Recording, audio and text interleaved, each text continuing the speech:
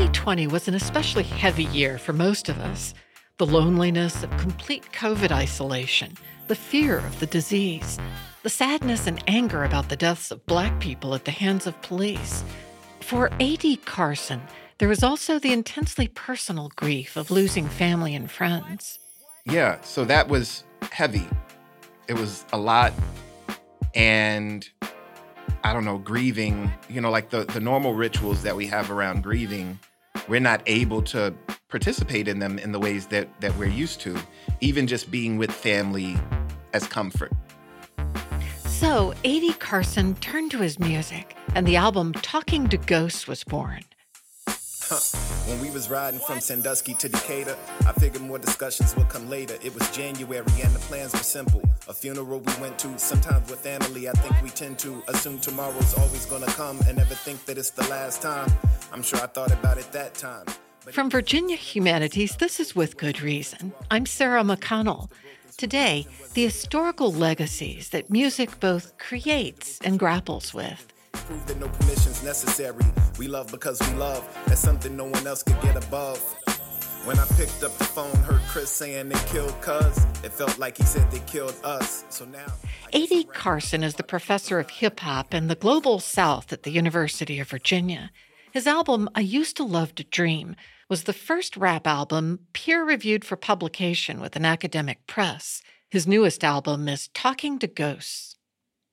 A.D., you have said that this newest album of yours, Talking to Ghosts, was a reflection of your own experiences grappling with the pandemic, grappling with the loss of loved ones, the death of loved ones, with the civil rights uprisings and the death of people at the hands of police, and your own anxieties coping with all that. Did you feel anxious? Did you go through dark times? Yes. And I'm sure that the feelings that I felt, the things that I dealt with are things that lots of people were dealing with all across the country, individually, in isolation. Like lots of people, I try to intellectualize things and make sense of them by, tidying them up into essay form. Or when I can't do that, then I make music. And I spent a really significant portion of the pandemic trying to write the essays that I thought would explain away not just my anxiety, but the pain, the grief, the mourning, the inability to really look at the television because every time it was turned on, there was something that would make the anxiety, even more pronounced. And the essays just never They never really got what I was trying to convey. And so I went downstairs like I normally do, and I'm listening to music, and it starts to flow out. And the arguments that come across in the music are the exact things that I'm trying to write essays about.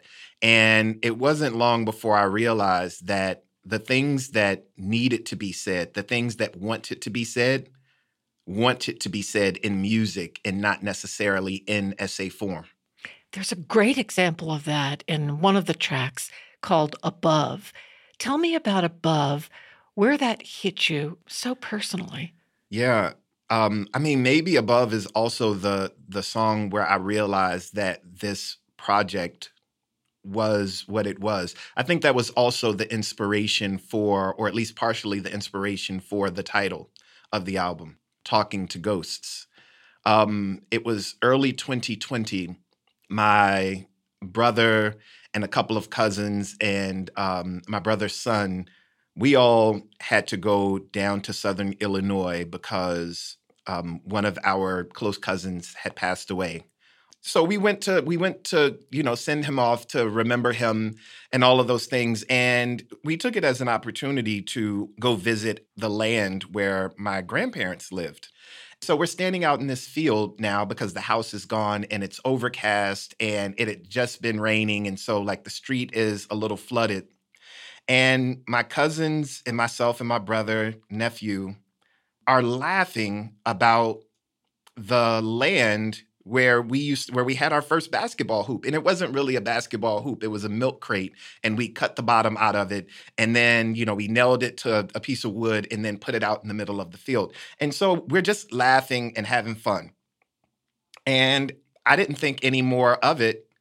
Well, we all know that shortly after that, then the pandemic hit and we weren't able to go anywhere. And then I get the news that one of my cousins who was there with us, his name is Devin, and the cousin whose funeral we were at, his name is Jamal. But Devin, I found out from my brother that Devin was killed tragically, and it was just like, it was terrible. But we're also at this moment where the pandemic won't allow us to move. So my immediate instinct is to like get in the car and go home. But then there's this other thing that's saying, well, we can't travel. The university has restricted all of these kinds of things. And I really have no clue what's going on. Yeah, so that was heavy. It was a lot. And I don't know, grieving, like the normal rituals that we have around grieving, we're not able to participate in them in the ways that we're used to, even just being with family as comfort. And so one of those days that I was sitting there trying to write those essays, I start flipping through my pictures. And as I'm swiping through the pictures, this file comes up and it's a video, and it's a pretty dark video, but the audio is me and my cousins standing out there in that field, and we're laughing about that basketball hoop. I knew at that moment, it felt like I was being called by that to make something with it. Called by Devin. I was being called by my cousin to share his laughter. Just this moment, so I'll play it. We could never hold. If growing old is a gift, wish I could give it. Wonder if it was given to me, if I would live it. Understand literally how insincere that sounds when I'm around to say, but they won't get to play it. Knowing you was a gift, wish I could give it. Wonder since it was given to me, how I should live with understanding what it means inside a lyric that I can't deliver, but you'll never get to hear.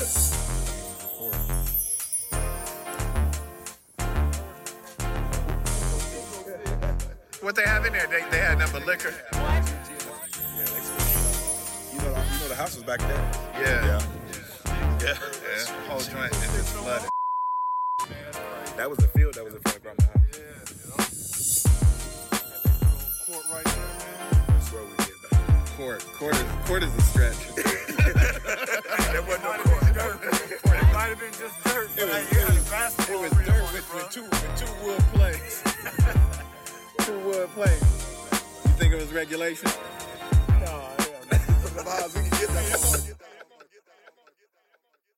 Yeah, so that's me, Devin, my cousin Ed, and my brother Chris, my nephew Kaif, and we're all just standing out there in front of our grandparents' land, laughing and remembering what it was like being kids there. Did that bring you joy?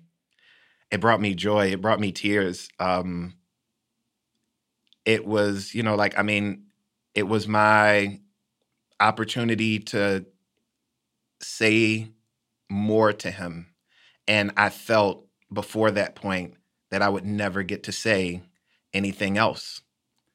And so, it brought me some semblance of a kind of ritual, a kind of way to mourn, a kind of way to remember, but also a way to think that, in these certain ways, he's always here with us.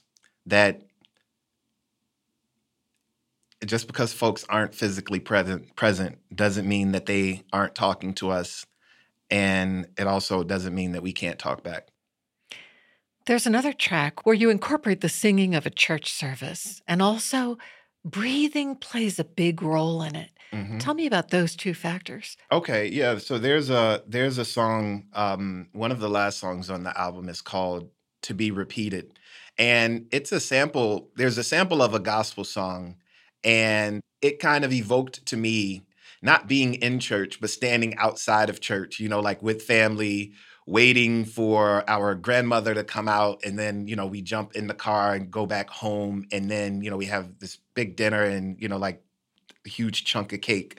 And so like that comfort or that feeling, I wanted to be able to try to replicate that in a certain way. And so what you hear on the song, or as the introduction of the song comes up, is you hear the sounds of being outside, but you also hear breathing. And I think that breathing is a really important part of this project because of the anxiety and the ways that I felt, just so intently aware of my breathing and hoping that I would be able to continue to breathe because of all of the things that were going on.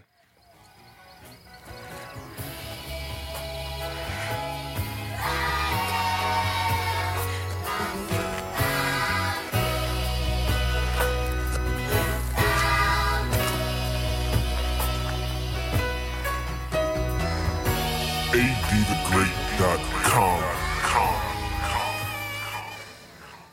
There's a long-held belief that how to get to where we at is through the things that we did. So soon to be repeated are the stories of the struggles that my brothers and I went through.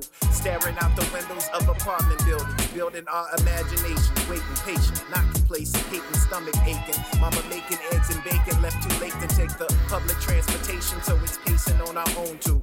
I never really want to, but painting for your picture so you're sure to see it vividly is how you will remember me. And if not, you can visit me in memories. I mention these to give you the illusion that I'm using what I learned, but really truth is complicated.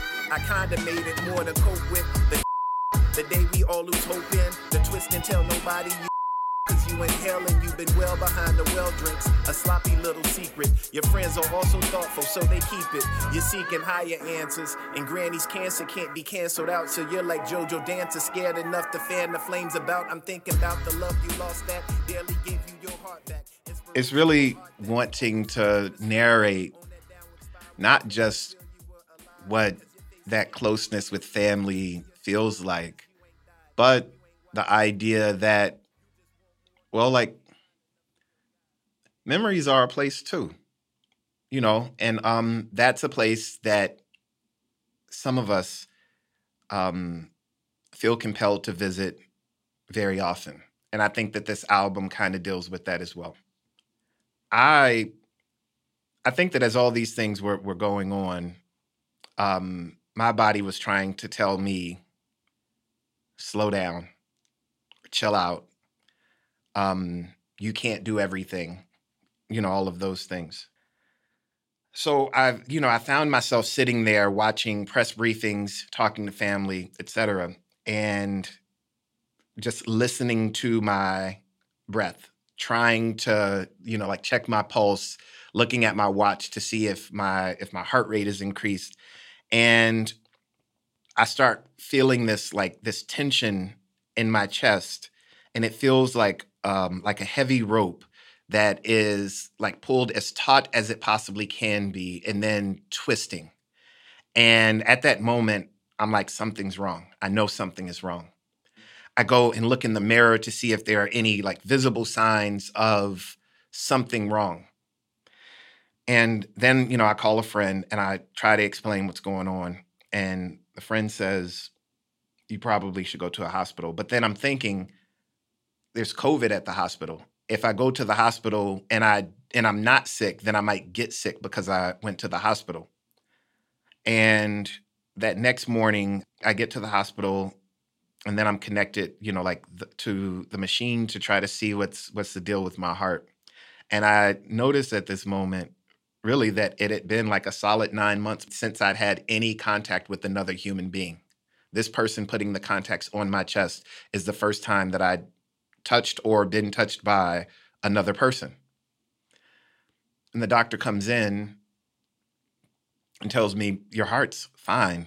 You've been having panic attacks.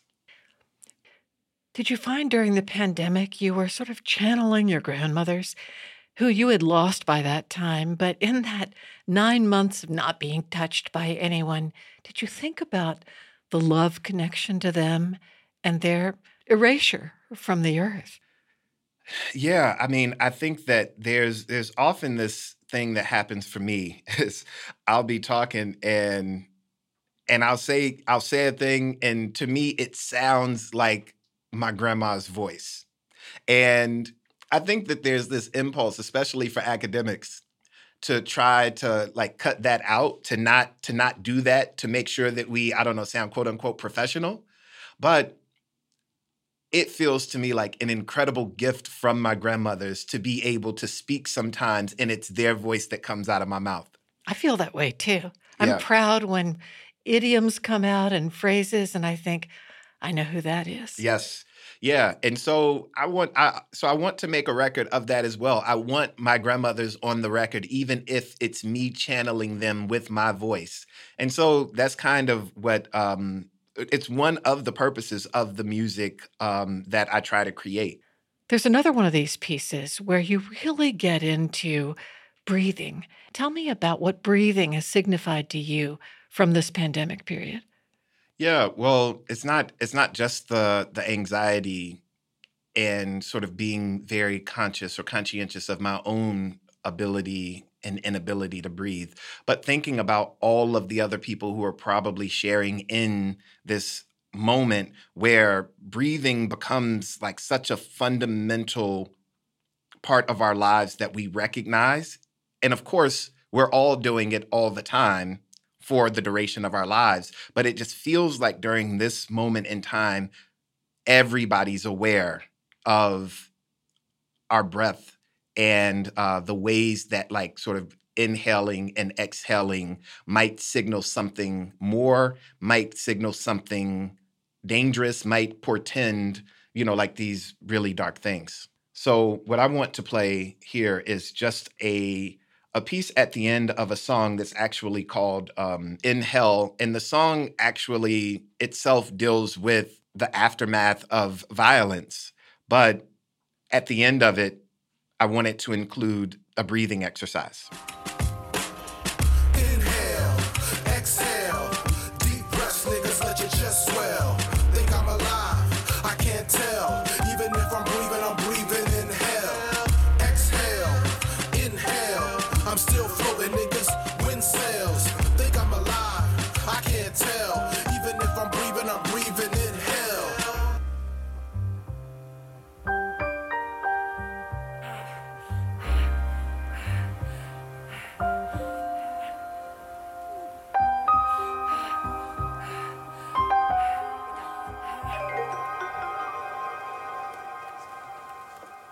Give me your hands.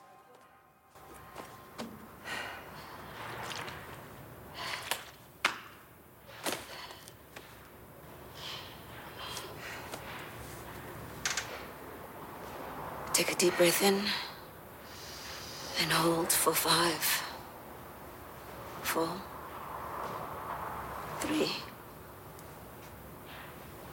2, 1. Exhale.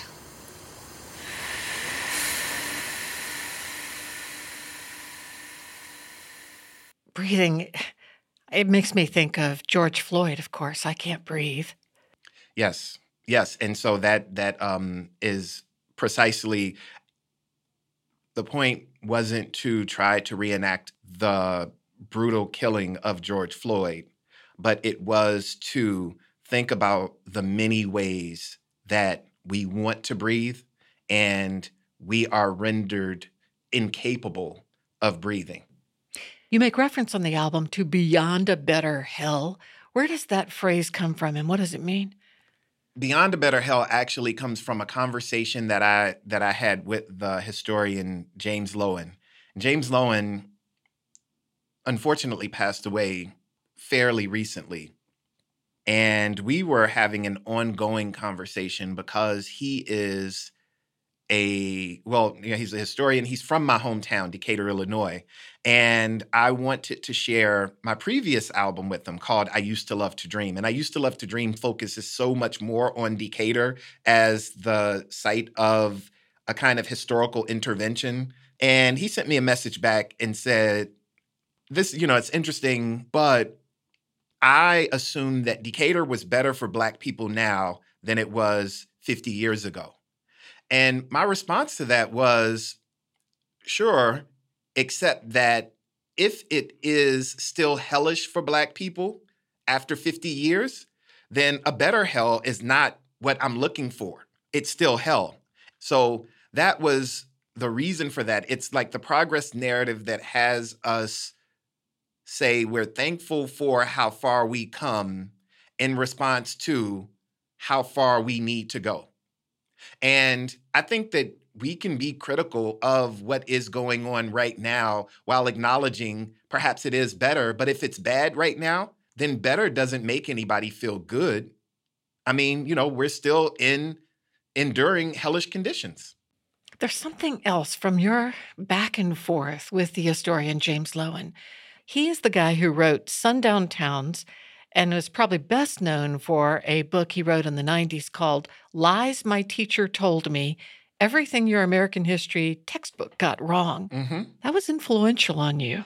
It was because, number one, he's a dude from my hometown, and by the time we're talking, he's a much older white guy who's working at universities. But what he's saying is the histories that we got are bad histories. The histories that we got are mythological. And it resonates not just because that's something that I realize later about our own hometown, but that this is what we are doing with American history across the board.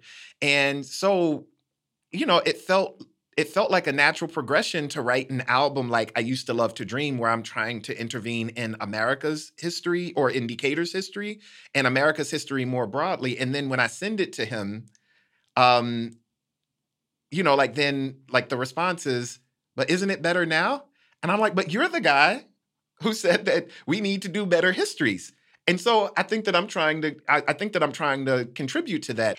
The other thing you seem to have gotten from those conversations had to do with, who is telling our history and who makes it into history? Not just winners tell history, but why isn't my cousin in the history? And why aren't I or my grandmother or anybody's grandmother, not just yours, but what constitutes meaningful history?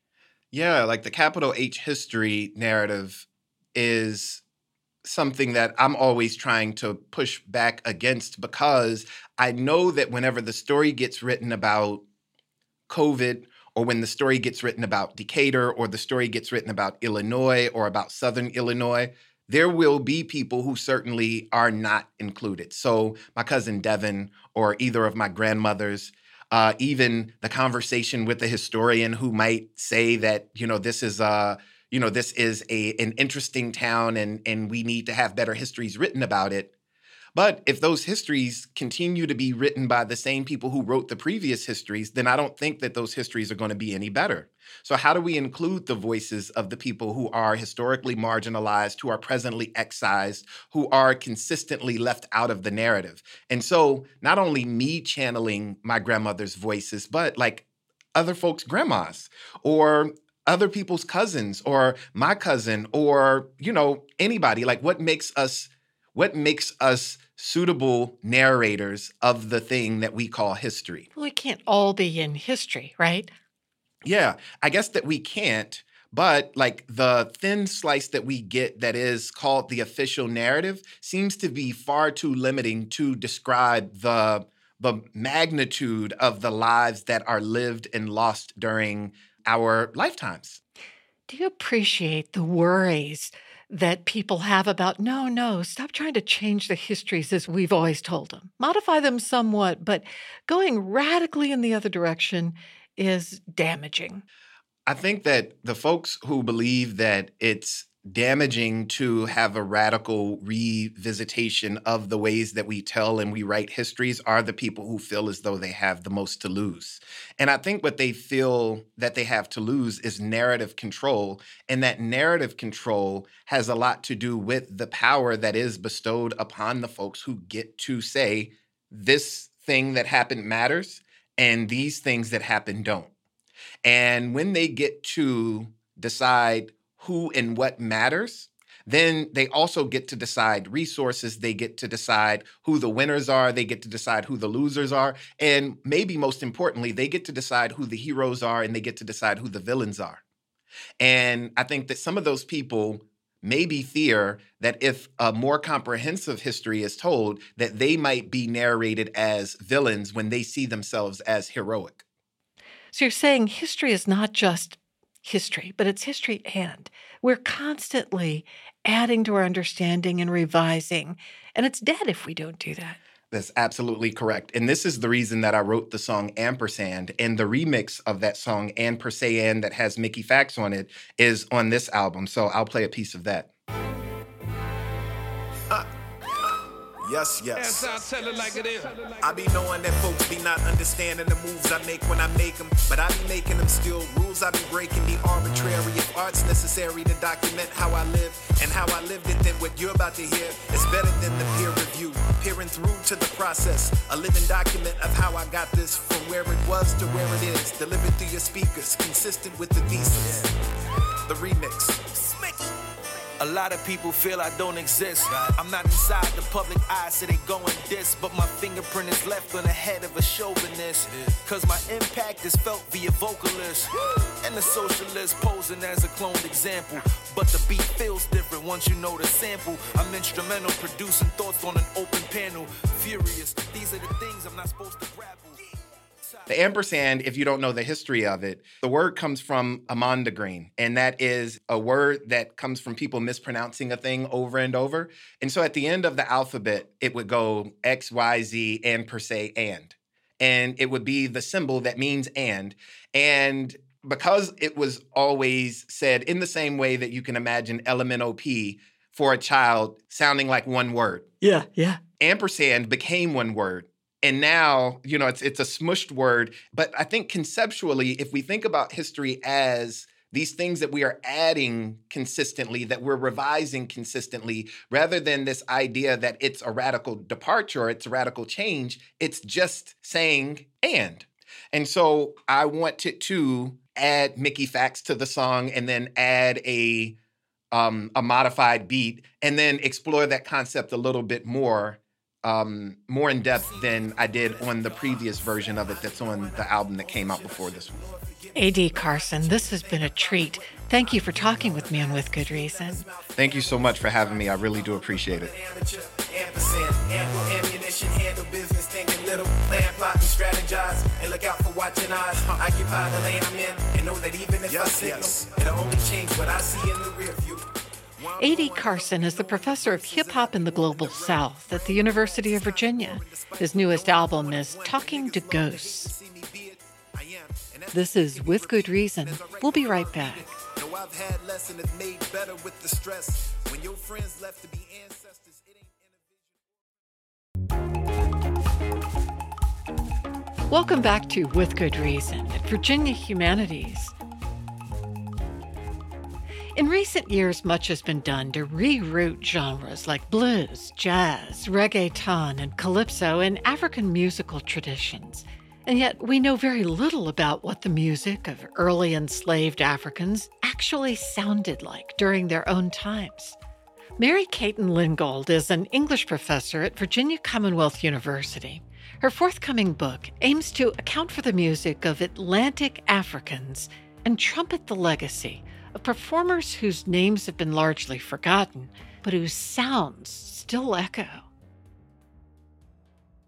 I'd always been a country music fan, and I had grown up studying classical music, and I started playing the bluegrass fiddle and became part of a music community out in the Mountain West. And as I was taking up the instrument and learning to play, I realized that so much of the repertoire and the songs were based on the blues, based on gospel music. Not only that, of course, the iconic instrument of bluegrass music is the banjo, engineered by enslaved people and principled on many traditional African instruments that spread around the world because of slavery. So I started to think about how the music that I loved and was playing had this story that was a part of it, the story of slavery, the story of Black musicians' creativity, and yet, also the story of how it had become whitewashed, and led me to wonder about musical life under slavery and exactly how enslaved captives brought these traditions to the New World and how did they manage to establish musical traditions while facing enslavement? We sort of know that happened. We see the evidence. We've got all these genres: reggae, compa, reggaeton, jazz, blues. We can hear these legacies. But how can we begin to really understand the particularities of that history?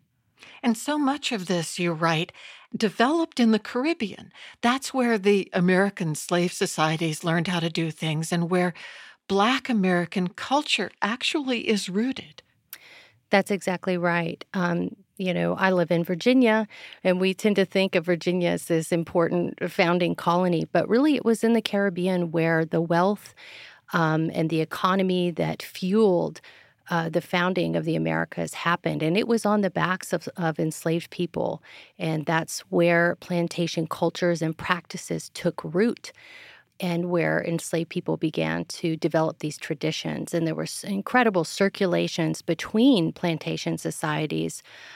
So even though I'm from Texas, if I want to understand that world that I grew up in, you really have to look to the Caribbean. A big part of your research was trying to find long ago performances by African Atlantic musicians. Who were the musicians and where were they from? And when were these performances? In my research, I really focused on enslaved musicians who were survivors of the Middle Passage, who came from Africa, because these are, really the founding generation of Black American life. Really surprisingly, I've been able to pull a few threads and really gain some insights into people's lives, including an enslaved man named Makah, who lived in Barbados in the 1640s. He was probably from an area of what is now Nigeria, and he was known as the chief musician on the plantation where he was enslaved. How did you come to know about this musician named Makah? So there was an Englishman named Richard Ligon, and he went to settle in Barbados. When he traveled there, he brought his theorbo with him. That is a huge Italian lute with multiple strings. So he was a really committed musician, and he was very attuned to what he heard. And one day, Ligon was sitting playing his theorbo, and Makah had some status on the plantation. And so he approached Ligon and took the theorbo and worked his hands up and down the neck, trying out the sounds. And then a few days later, Ligon describes passing by Makah around the plantain grove, and he was there building an instrument of his own, which is clearly a type of xylophone. Xylophones were and still are a really prominent instrument across many African traditions. So Ligon sees Makah sitting down building this instrument, and then Ligon takes the mallet from Makah and tries out sounding notes across the keys that he's constructed. And of course, Ligon has a kind of paternalistic tone and a patronizing take on this, because he actually criticizes Makah and says, well, your scale is missing notes. Because, of course, his ears were tuned to want to expect a European scale on an instrument, and that's not how xylophones are tuned in West Africa. So it's a wonderful kind of emblematic encounter that shows not only the kind of richness of the musical exchanges between these authors and enslaved people, but also the impasse, the kind of lost in translation nature of these encounters and what's missing. You've also studied what may be the earliest notation record of African music. How early was this and where? So this is just about 40 years later in Jamaica in the 1680s. The source comes from a narrative written by Sir Hans Sloane. He traveled to Jamaica in the 1680s as the personal physician to the new governor of the island. And later, like many of these other authors, he wrote up what he saw and heard.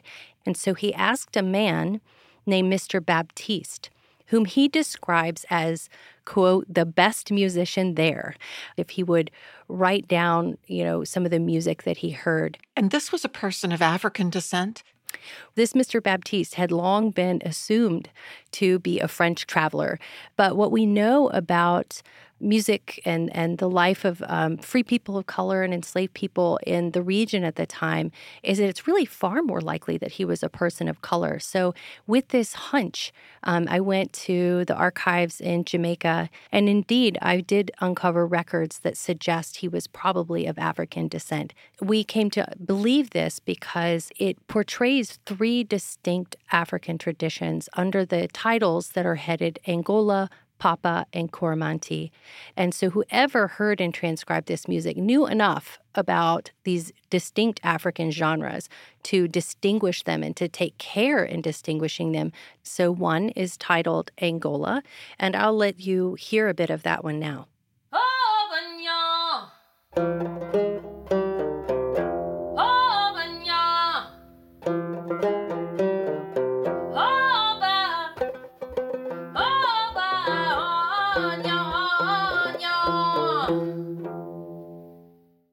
It's an incredible piece of music.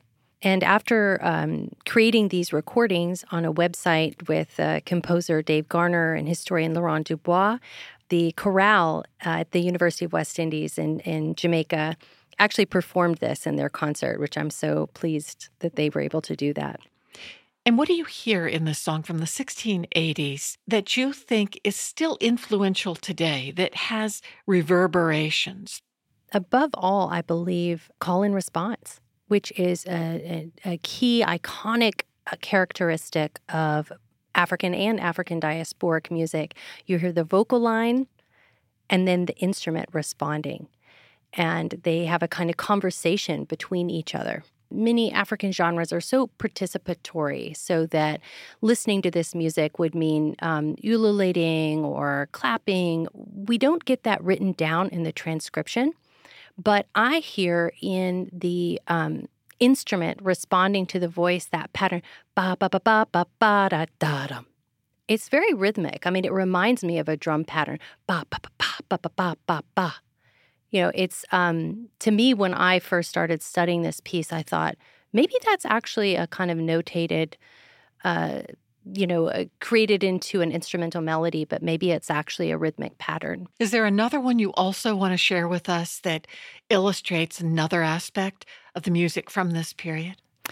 Yeah, I'd like to play a couple of the pieces from the songs that are described as Coromantee. Coromantee refers to the Akan peoples of modern Ghana. And one thing that's really interesting about the Coromantee pieces that Baptiste described is it's not just one song, it's 3 different songs. And so it's interesting to hear how different they sound from one another, even within what is ostensibly a shared tradition, at least as Mr. Baptiste is interpreting it. So I'll play just a few excerpts of 2 of these so you can hear how different they sound from one another.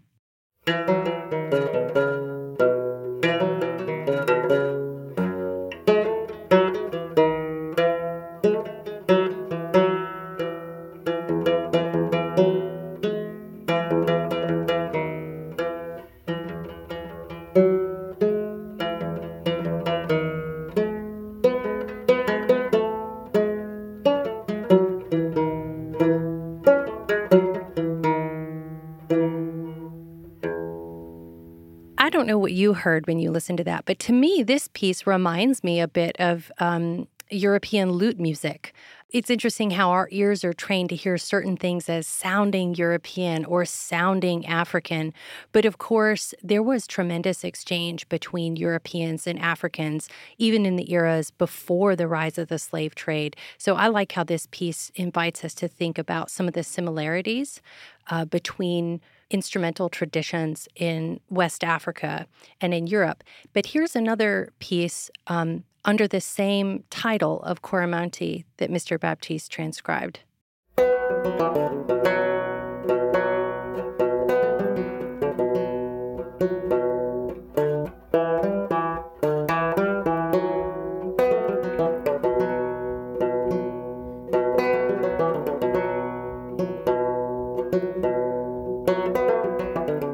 So one of the things that I hear when I listen to that piece is the incredible technical proficiency that would have been required to play that really rapidly descending pattern.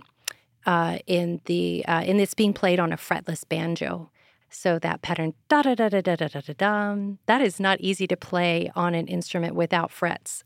And so it speaks to the expertise that many enslaved musicians had, and also the technical quality of the instruments that they constructed.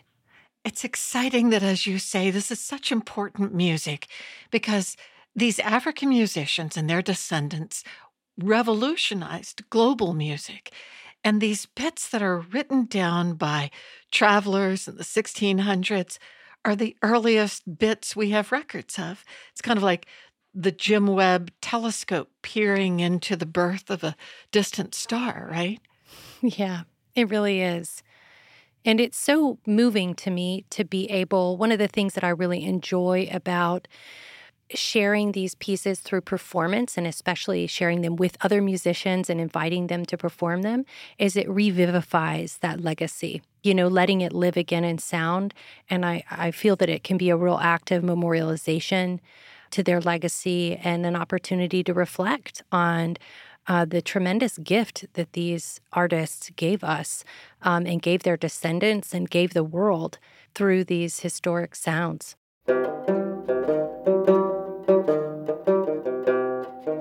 That was Mary Caton Lingold. She's a professor of English at Virginia Commonwealth University. Her forthcoming book is tentatively titled Sound Legacy: Music and Slavery in the African Atlantic World. You can listen to the Baptiste recordings at musicalpassage.org.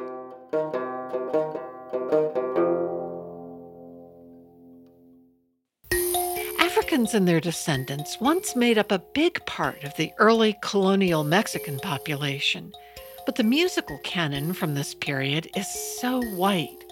Sarah Finley is a Spanish professor at Christopher Newport University.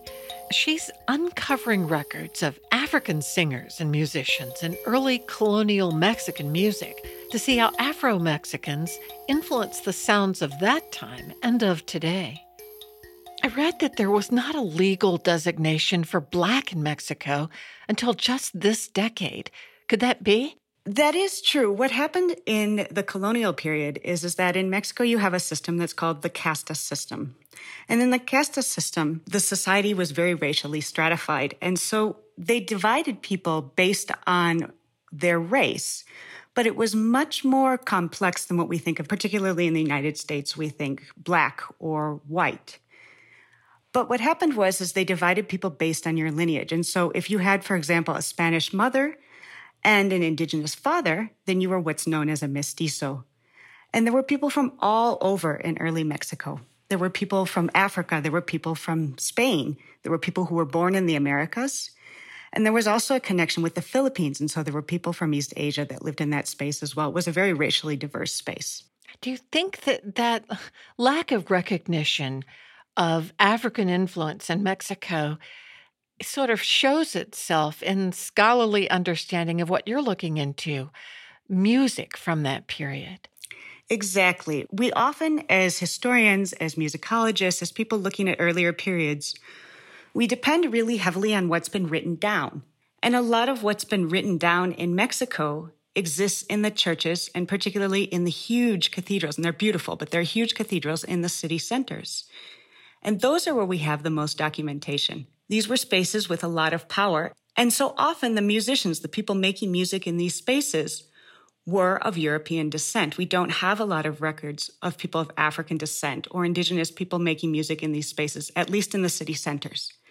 And the truth is that even if they were white spaces on paper, they weren't white spaces in practice. The slaves, for example, there were millions of decrees saying that the slaves needed to not work on Sundays because they needed to go to church. Everyone would have been expected to go to church. There were huge religious festivals in the city streets. Everyone would have participated in these festivals. And so what I'm interested in looking at is looking within the cathedral, but also moving beyond it to show that, yes, indeed, there were Africans making music all over Mexico City and all over other large urban spaces in early Mexico or New Spain. And what are you finding? What I'm finding is really interesting because when I started this project, I probably started it the way that most people would start it, which is looking for sounds that I imagined as African. Lots of drums or lots of rhythm. What I'm finding are people making sound and people making music and doing it in ways that seem to be extremely European. And one of the reasons that they're doing this is because they're negotiating spaces that would have otherwise excluded them to enter those spaces. So, for example, we have records of castrated singers, castrated enslaved African singers in the cathedrals. There was one in the Puebla Cathedral, and there was one in the Mexico City Cathedral. These singers were enslaved. They were highly trained. So even though they weren't necessarily making African music in the cathedrals, it's an example of how African people negotiated spaces in colonial Mexico to be heard. So give me an example of liturgy, a piece of music that we might have traditionally thought of as exclusively, let's say, European influenced, but ways in which you're discovering there also is this African influence in there. So the pieces of music that I'm working on quite a bit are called villancicos. And they're pieces that were written basically for parties that accompanied the liturgy. Sometimes they form part of the liturgy, sometimes they did not. We have what are called villancicos de naciones, or villancicos that feature European and non-European voices. Sometimes they're Portuguese, sometimes they're African. Oftentimes they have a really jovial tone. They make fun of these voices. And in terms of the villancicos that feature African voices, they're called villancicos de negros, or black villancicos. They're very racist. And so oftentimes we say this is a style that's come from the peninsula. It has nothing to do with African reality. Well, that may be true. There are also a lot of sounds in these villancicos, and they can tell us an awful lot about how the European authors who were writing them perceived African sounds. So, for example, you have one by the author Sor Juana Inés de la Cruz, where she talks about how the two individuals singing are sick, and she says they have husky voices. Well, that can tell us something about how the white listener is perceiving the tone of Black voices. And that tells us, well, it doesn't necessarily give us insight into actual Black sound. It does tell us that they were there. It tells us that she was listening to them, and it tells us a lot about how they were imagined. Play a bit from one of these for us, and then let's talk about what we hear in it. So the piece that I have here is called Francisquilla, Donde Vamos.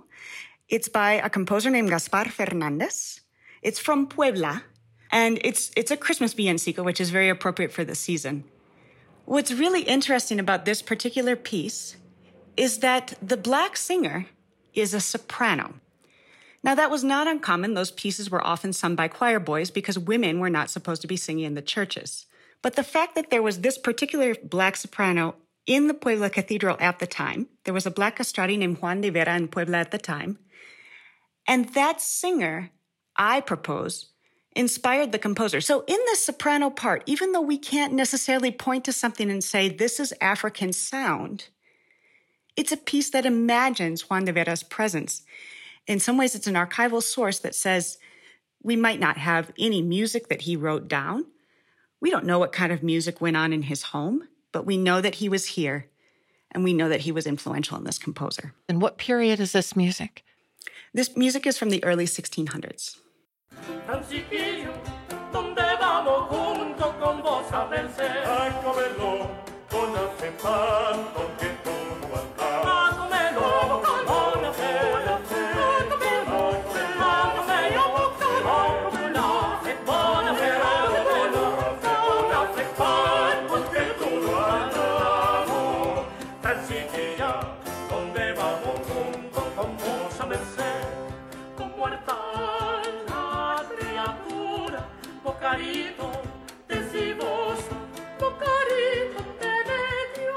This is a part of the villancico, and like I said, it's a Christmas villancico, and it's a dialogue between Francisquilla, a woman who is the leader of a band of Afro-descendant people who are going to see the baby Jesus.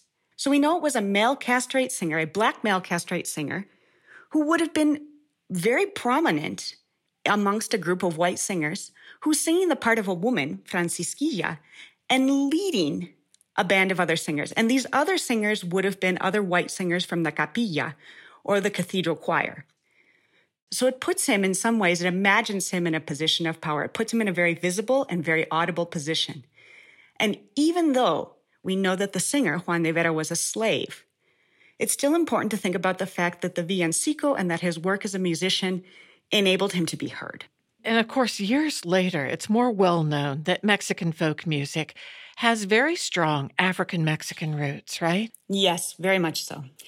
But that's, again, something that's really difficult to trace. One of the tricky things in Mexico is that, like you mentioned, it's really a country that, in part because of the Mexican Revolution, but for a lot of other reasons, has grown up with this sort of dual identity of Spanish and indigenous. And it's only been recently that Mexicans have started to recognize the importance of their African heritage. And it's very difficult to trace sound in writing. And because of that, it's really hard for us to point to something in contemporary Mexican music and say, this is African, and I know that it is. And so we can start to sort of tease out these connections. And maybe we can't point to something and say, that is African, but we can say the influence is there. This is not a country that's based on 2 cultural inheritances. It's a country that has at least 3, if not more. Sarah Finley, thank you for talking with me on With Good Reason. Thank you.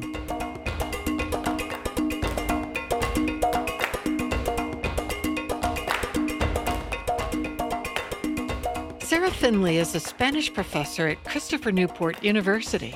Her forthcoming book is provisionally titled Beats, Afrosonic Vibrations from Urban New Spain. Support for this episode of With Good Reason comes from the Joseph and Robert Cornell Memorial Foundation. This is a charitable trust created by the will of acclaimed 20th century artist Joseph Cornell that honors the memory of the artist and his younger brother Robert. With Good Reason is produced by Virginia Humanities, which acknowledges the Monacan Nation, the original people of the land and waters of our home in Charlottesville, Virginia. Our production team is Allison Quantz, Matt Darrow, Lauren Francis, and Jamal Milner. Cassandra Deering and Aviva Casto are our interns. Special thanks to Jenny Taylor for booking assistance. For the podcast, go to withgoodreasonradio.org. I'm Sarah McConnell. Thanks for listening.